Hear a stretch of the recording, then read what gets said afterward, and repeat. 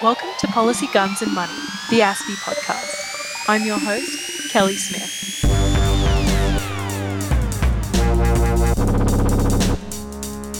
Today, we bring you an episode dedicated to ASPI's latest publication, Weaponized Deepfakes, National Security and Democracy.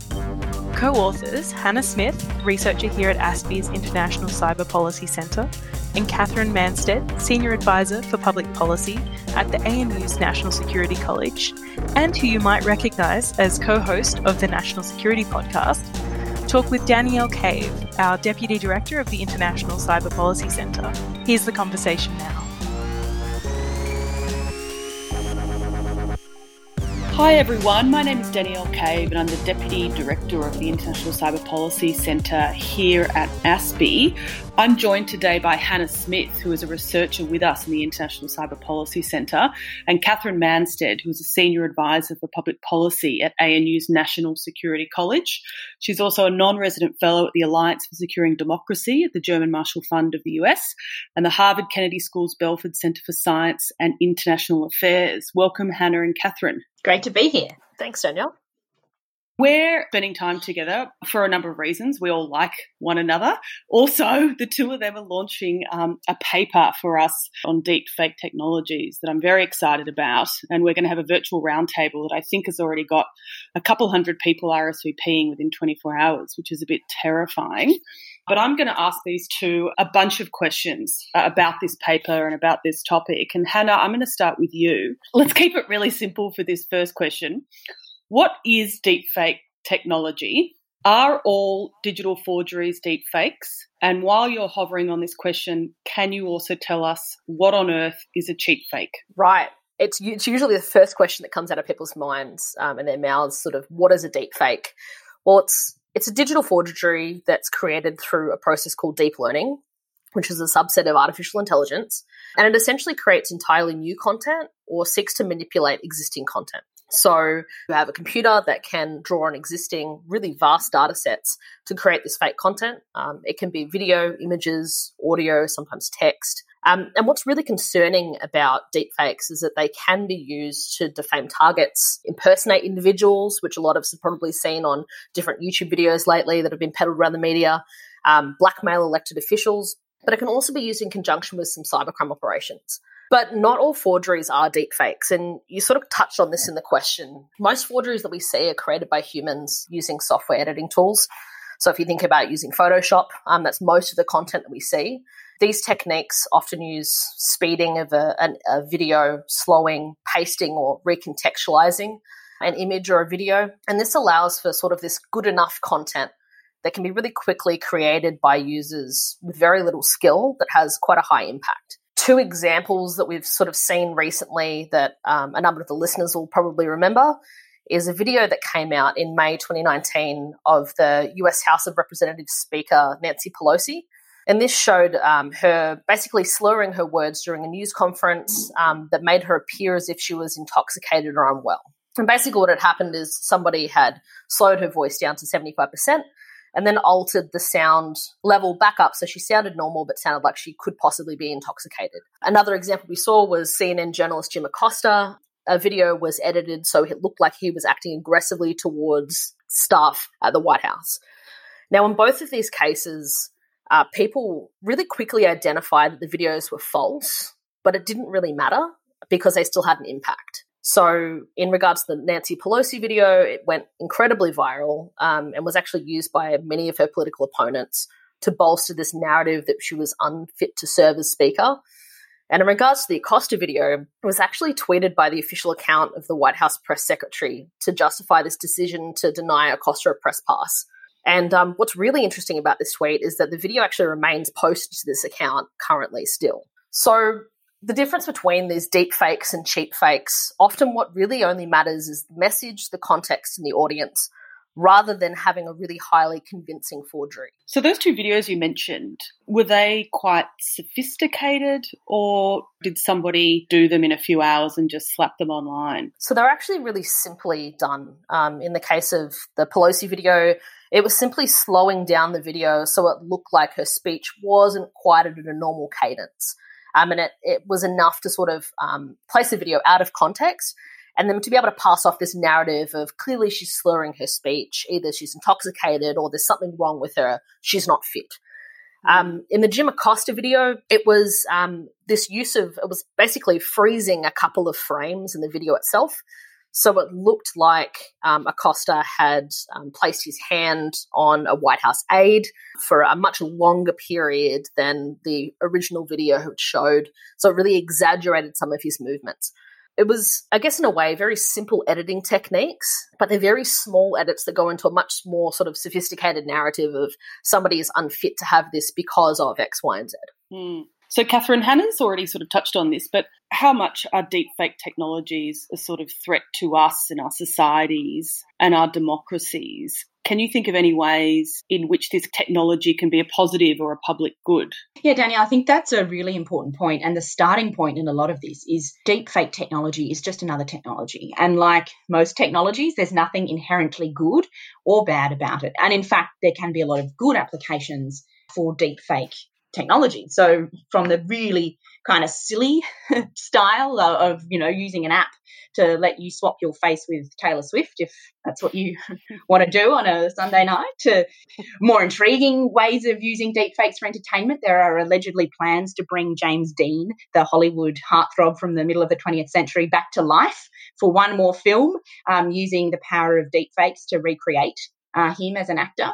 And also, and this is an intriguing one that people sitting at home doing a little bit of homeschooling in these times of COVID-19 might be interested in, a lot of the ability of deepfakes to generate text, generate audios, videos, is actually something that could be tailored for educational purposes. So to create really quick, authentic, tailored education videos, which could be deployed at scale. So there's a lot of good that can happen from deepfake technology, and the technology that underpins, or the processes that underpin deepfakes, deep learning, which, as Hannah mentioned just before, is a subset of artificial intelligence, that's also got a huge amount of economic and social promise. So as Hannah said, machine learning, deep learning, it's about machines crunching through vast data sets at scales and speeds that a human could never do.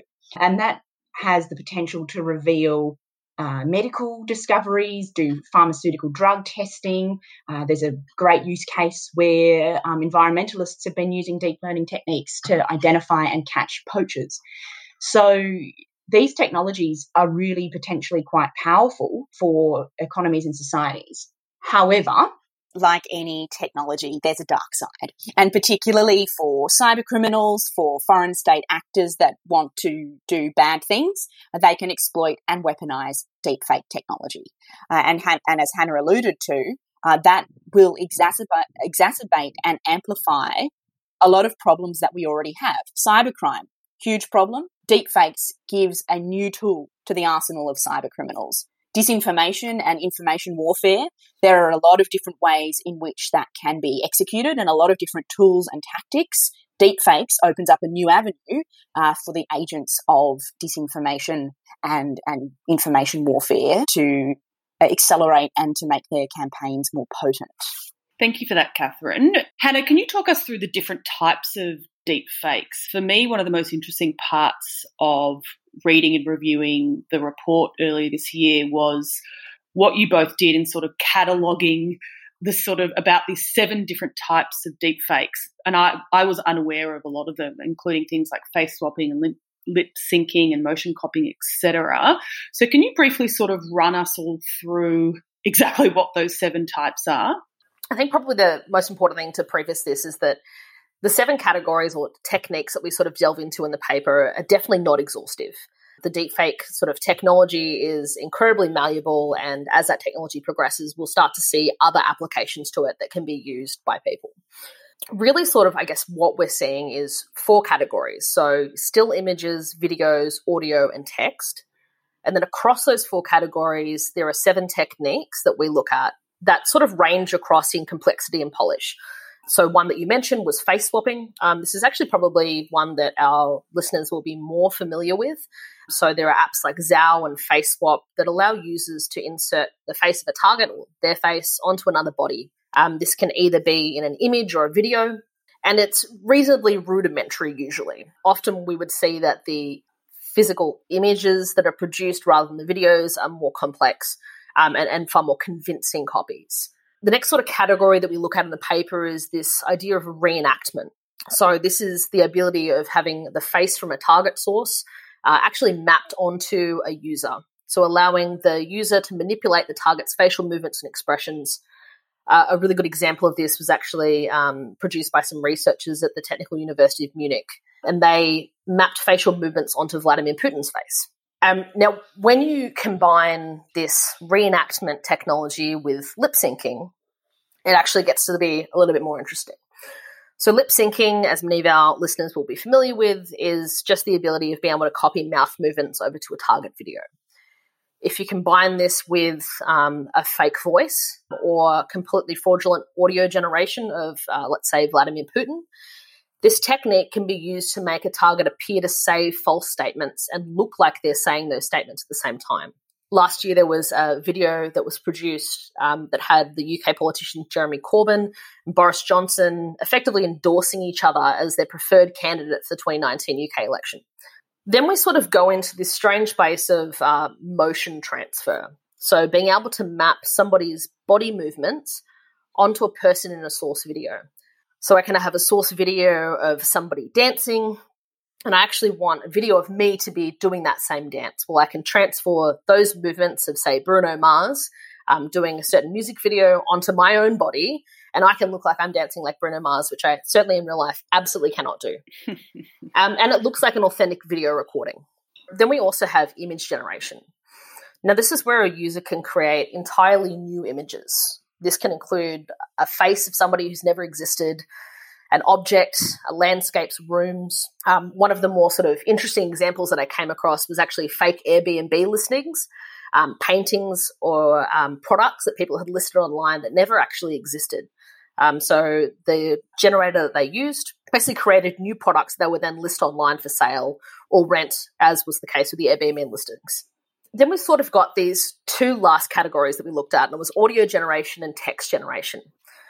Now, audio generation is one that has made huge leaps and bounds in the last couple of years. And this allows users to basically create a synthesized voice from a very small audio sample of an authentic voice. So take, for example, if I was to take a recording of Catherine's lovely voice for, let's say, a couple of minutes, I would then be able to map the different cadence in her voice, all of the different sort of nuances in the way that she speaks, and then be able to type into a computer and have her say the words that I wanted her to say instead. Now, this technique can be used with the lip sync tools that I mentioned before to make a video appear like they're saying something else. And then lastly, we've got text generation. And this is actually a category that when we came across sort of blindsided me, because it wasn't something I was thinking about when I was sort of looking at deepfakes and that idea of images and videos that you so often associate with it. And this is the idea that one user, or a very small number of users if you want, can generate artificial text, including short-form comments. So think about comments on social media or web forums, or in some cases, long-form news or opinion articles that are completely artificially generated from the computer. Comments particularly were effective, as there was this really wide margin of acceptable error for online content. If you think about when you're on Facebook or Twitter or Reddit and you're looking at these threads of content, you're expecting to see spelling mistakes. You're expecting to see people use strange abbreviations, or maybe there's some in-jokes there that you're not quite privy to. So there's this really large acceptable margin of error, and it means that while face swap apps and having, videos and images quite sort of flashy and draw the media's attention, it's this text generation that can be really insidious and create this idea that maybe there is a movement of people who are interested in a certain topic that actually isn't the case. Can I just quickly add there, I think exactly to that point, Hannah, that a lot of the commentary and analysis and indeed hype about deep fakes focuses on this idea of, the one good deep fake that's going to be a perfectly undetectable video and will change the course of an election because it suddenly looks like candidate A said something or did something or danced like Bruno Mars, and they win or lose the election because of that. But I think that you're right, that the text the text generation deepfakes are possibly the most pernicious and insidious.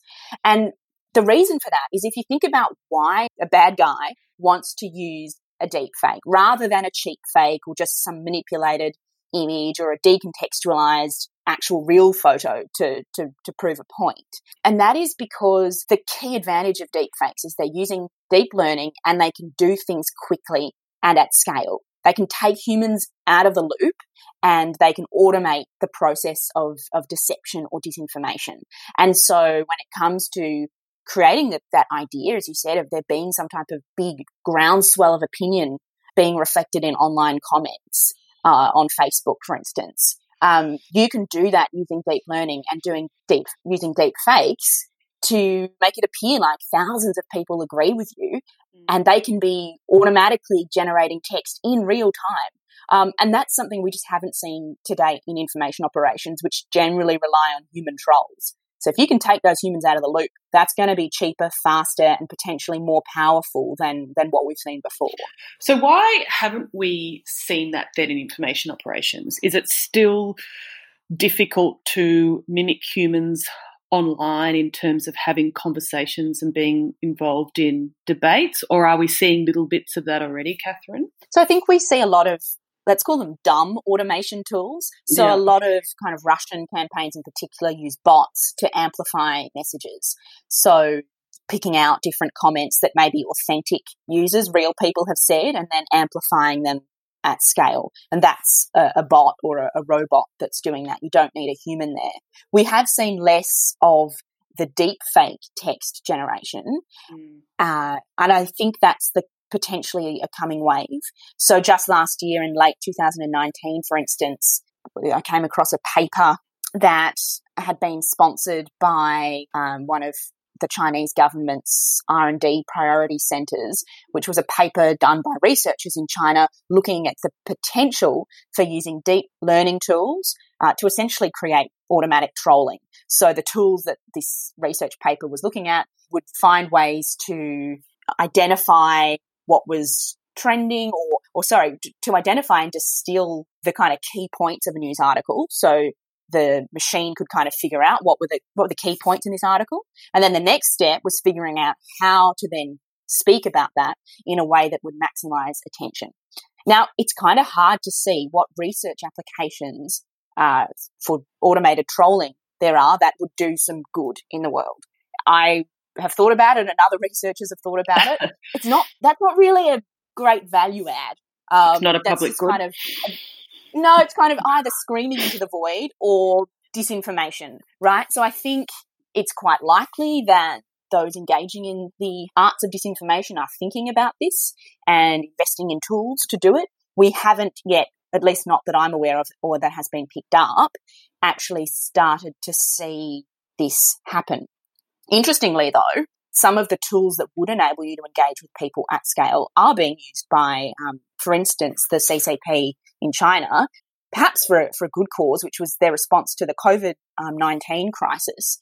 Interestingly, one of the main ways in which lockdowns were implemented and people screened was using a natural language processing tool and an automated chatbot that would call people up, have a conversation to them about what their risk factors were, and then form an assessment based on what they said to that bot about their risk and their need to be quarantined. So that's an example of natural language processing getting to a point where it can be kind of rolled out across a society. And all natural language processing means is that humans normally speak in quite weird ways that are difficult for computers to understand. To this point, computers have not been good at kind of listening to a human and distilling the key points of what they want to talk about. The next step, then if you're kind of going to weaponize that or use that for bad purposes, is use the insights that the natural language processing chatbot tool gains from talking to people to then perhaps using it to manipulate them or blackmail them or figure out where they're psychologically vulnerable. We haven't seen it much yet, but I suspect that could be the next wave in information warfare. So this dovetails perfectly with my next question for you, Hannah, but Catherine, please also jump in at the end because I think there's a lot of meat here. So one thing that's quite interesting about Australia is, as far as I'm aware, and please either of you correct me if I'm wrong, we haven't seen deepfake technology sort of used in a sophisticated way yet in terms of political or foreign interference in Australia that I'm aware of. Is that right? As far as I'm aware of as well, no, we haven't seen a really sophisticated deepfake attempt in Australia. Now, the majority of deepfake content that we are seeing in the Australian context is actually, interestingly, pornographic in nature. So all around the world, people throw around this sort of number quite a bit, but approximately 90% of deepfakes that are being discovered rest in pornography. So we're seeing a lot of that. The other side that we're seeing is a lot of sort of political satire. Actually having somebody Photoshop an image is usually good enough to get the job done. So you don't need that deepfake process in there to be able to speed along. As Catherine sort of alluded to earlier, where deepfakes really come into their own is where you can automate a process. So when you're producing content that is really targeted to an audience and it needs to fit a specific context, especially when it's an image or even more complex, a video, where you have so many different moving parts, we're not really quite there where deepfake technology is super useful. It's still much better to be having somebody sort of still inside of that loop, having the human inside the loop. Now, what's interesting is that, and again, we touched on it before, there's this obsession over video or this perfect image or video that's going to fool everybody, and everyone's going to have the difficulty telling the difference. And, oh God, how are we going to come up with the technology to be able to tell the difference? But once again, it's not about trying to fool this really discerning audience. It's trying to produce content that's good enough. So the truth is that the videos we've seen are far more effective to have the human in the loop because this good enough content is effective. In my opinion, some of the most concerning examples that we've seen around the world, and thankfully not in the Australian space yet, again, is this deepfake text content. So being able to have this high margin of acceptable error, being able to create almost like a groundswell of opinion, which it doesn't matter if it's deepfake to start off with, because the end result you get is real people bandwagoning on. Recently, we saw that Trump's recent tweet, "Liberate Michigan," saw this huge turnout of people who were quite unsettled and aggressive that were able to be basically mobilized by a single tweet. Well, what happens if you have somebody who maybe tweets something out and then you have this groundswell of false opinion that supports it? Well, it doesn't matter if it was false support to begin with, you still have real people on the other end of it. Hannah, then let's talk about Australia. Where do you think the soft underbelly is for Australia in this space? What could malicious actors who want to disrupt or divide an election or a sort of societal issue? Before both of you started talking about the text element, I just assumed that it was the sort of video image space, but it sounds like actually we should be sort of looking into and putting our resources towards thinking about the dangers of the text area. Well, I guess when you're sort of talking about a soft underbelly, depending on who you are in society, you're going to be concerned about different things. So for those in the business community, they're really going to be looking at some of the cybercrime that's happening. They're going to be looking at how deepfakes can value add to some spear phishing campaigns to really some great effect. In terms of myself, sort of what I've been looking at, I think it really sort of, I've been focusing on election cycles. What happens if you can convince a populace en masse to vote in a particular direction? What happens if you decide to mobilize them, let's say, 24 hours or 8 hours before an election when you don't actually have time for the government to respond and debunk something? So that's definitely what I've been looking at. To just jump in there too, I think in the information warfare space, the text-based element's really important. But I think, as Hannah said, in terms of cybercrime, for instance, it's those audio-visual elements of deepfakes that might be quite important. So last year, for instance, there was a UK cybercrime incident where someone impersonated the voice of a CEO and said, "Transfer me some money." And because it sounded like the CEO, the person who was targeted transferred the money to the cyber criminal. So I think if you think about all an act of cybercrime or hacking is convincing a system or convincing a person that you're the authorized user, and then making that system or person do something that benefits you as the cyber criminal. And deepfakes can really provide a new tool for that type of deception that lets you get into a system. So in terms of phishing, you don't need to send an email that impersonates someone. You might give them a ring and use a voice generator to really make them think that you are the authorized person within the organization asking them to do something. There's also some early evidence too, which suggests that some deepfakes, particularly the visual ones, might fool some biometric systems. So if we think that at the moment facial recognition is considered pretty foolproof, a lot of us use facial recognition to access our phones or our computers. If deepfakes make that no longer a viable form of authentication, then there could be a bit of a lag time between when we realise, oh, this is a problem, and do something about that, and the lag time being in between before we realise it's a problem, cyber criminals will jump in there and exploit it. I think the final thing, though, from society's perspective and from a democracy's perspective, I actually think one of the biggest problems with deepfakes is fear of deepfakes itself. So the idea that as we find more and more examples of deepfake technologies being used, and as people are talking about this more and more, there is a risk that we start as a society to doubt everything, and that it can be a really handy political claim to point to something and say, even if it is authentic, how do you know it's real? How do you know it's true? It might be a deepfake. And so that's the broader risk, I think, that we face here, not just instances of digital forgeries, be they deep or cheap fakes, but also a sense of malaise and a sense of confusion that says that nothing we see or hear or read anymore is necessarily true. And I think that's possibly the most destabilising and dangerous thing for a democracy like ours. So how do you then tackle it then, Catherine? I mean, it sounds like trust is going to be an enormous issue here. I mean, where should Australian policymakers who will have to spend more time working on this space in the future, where should they be directing their resources? So I think the most important thing is to act soon and act fast in order to reassure people that the deepfake apocalypse isn't happening. And there are a couple of ways you can do that. I think the most important thing is emphasising a lot of what we've been talking about is that there's nothing particularly new or special about forgeries. We've been dealing as a society with forgeries since, I guess, the first cavemen decided that they could write on a stone tablet with a little bit of rock, and they were impersonating their cavemen next door, right? Forgeries have been with us for a long time, and we've always figured out new ways to deal with them. So if you think, to use a slightly more realistic example, something like the photocopier, right? Now, in response to the ability for, everyone can own a photocopier if they want, and that can be a problem for, say, authenticating that money is real. So we fixed that problem because now we have really sophisticated banknotes. They're made out of polymer. You can hold them up. They've got those little windows in it. If you give me a $10 note, Danielle, I'll look at it, and if you've made it at home, I'll know pretty quickly.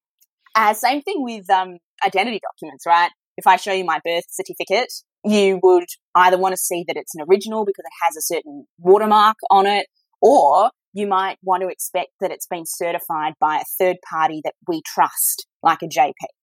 So I think we need to be thinking, and governments need to be thinking, what are the next wave of anti-forgery systems that we can put in place? Now, importantly, those systems, like a JP authenticating something, they don't require technologies of detection. So they don't require you, Danielle, to be an expert in handwriting analysis or in document analysis forensics to see that my birth certificate is real. They just require you to follow standards and norms that any human could, which is, let's check to see, if these processes have been followed. And I think that's the area we can look to for deepfakes.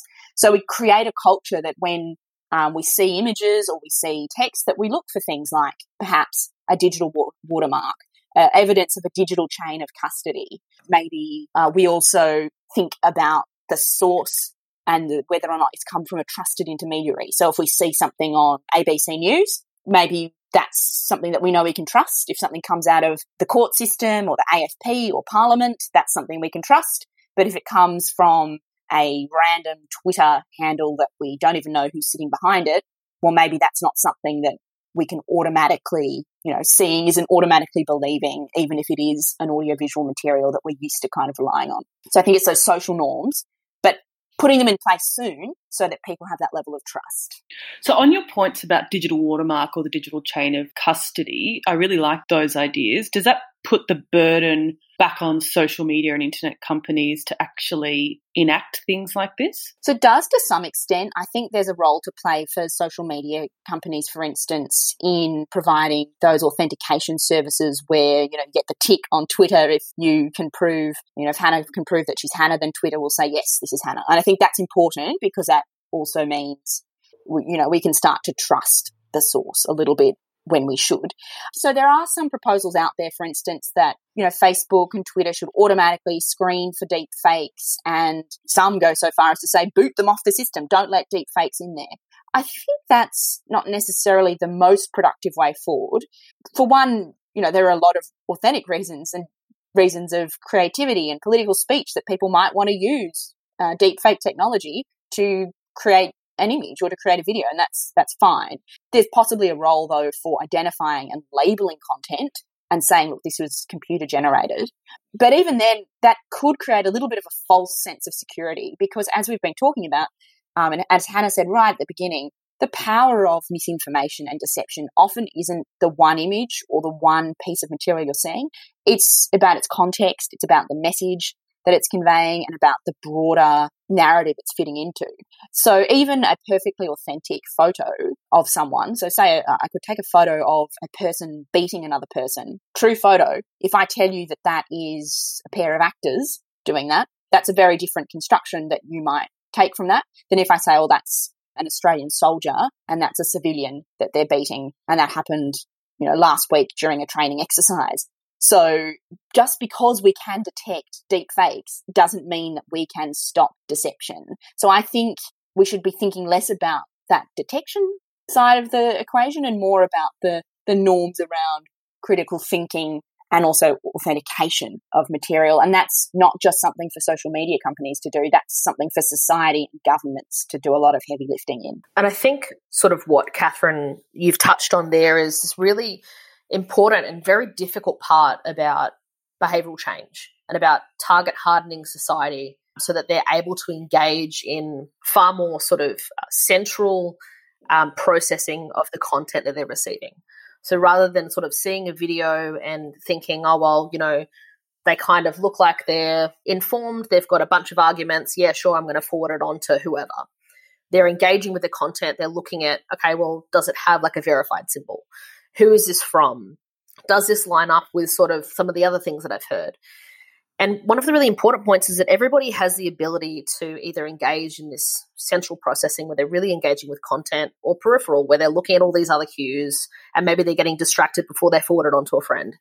And it's really about training society to be able to engage better with the content that we're seeing, because you're not going to be able to completely stop all of the deepfake content from coming through, but you are going to be able to better target harden the rest of Australia and the rest of the world to be able to see that information in context. All right, let's end there. Thank you so much for joining us, Hannah and Catherine. Thanks for having us.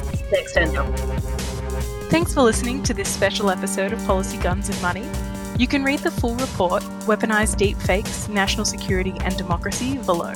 If you have any thoughts on what you've heard today or the publication itself, you can tweet us at ASPI_org. Be safe, and we will be back with another episode soon.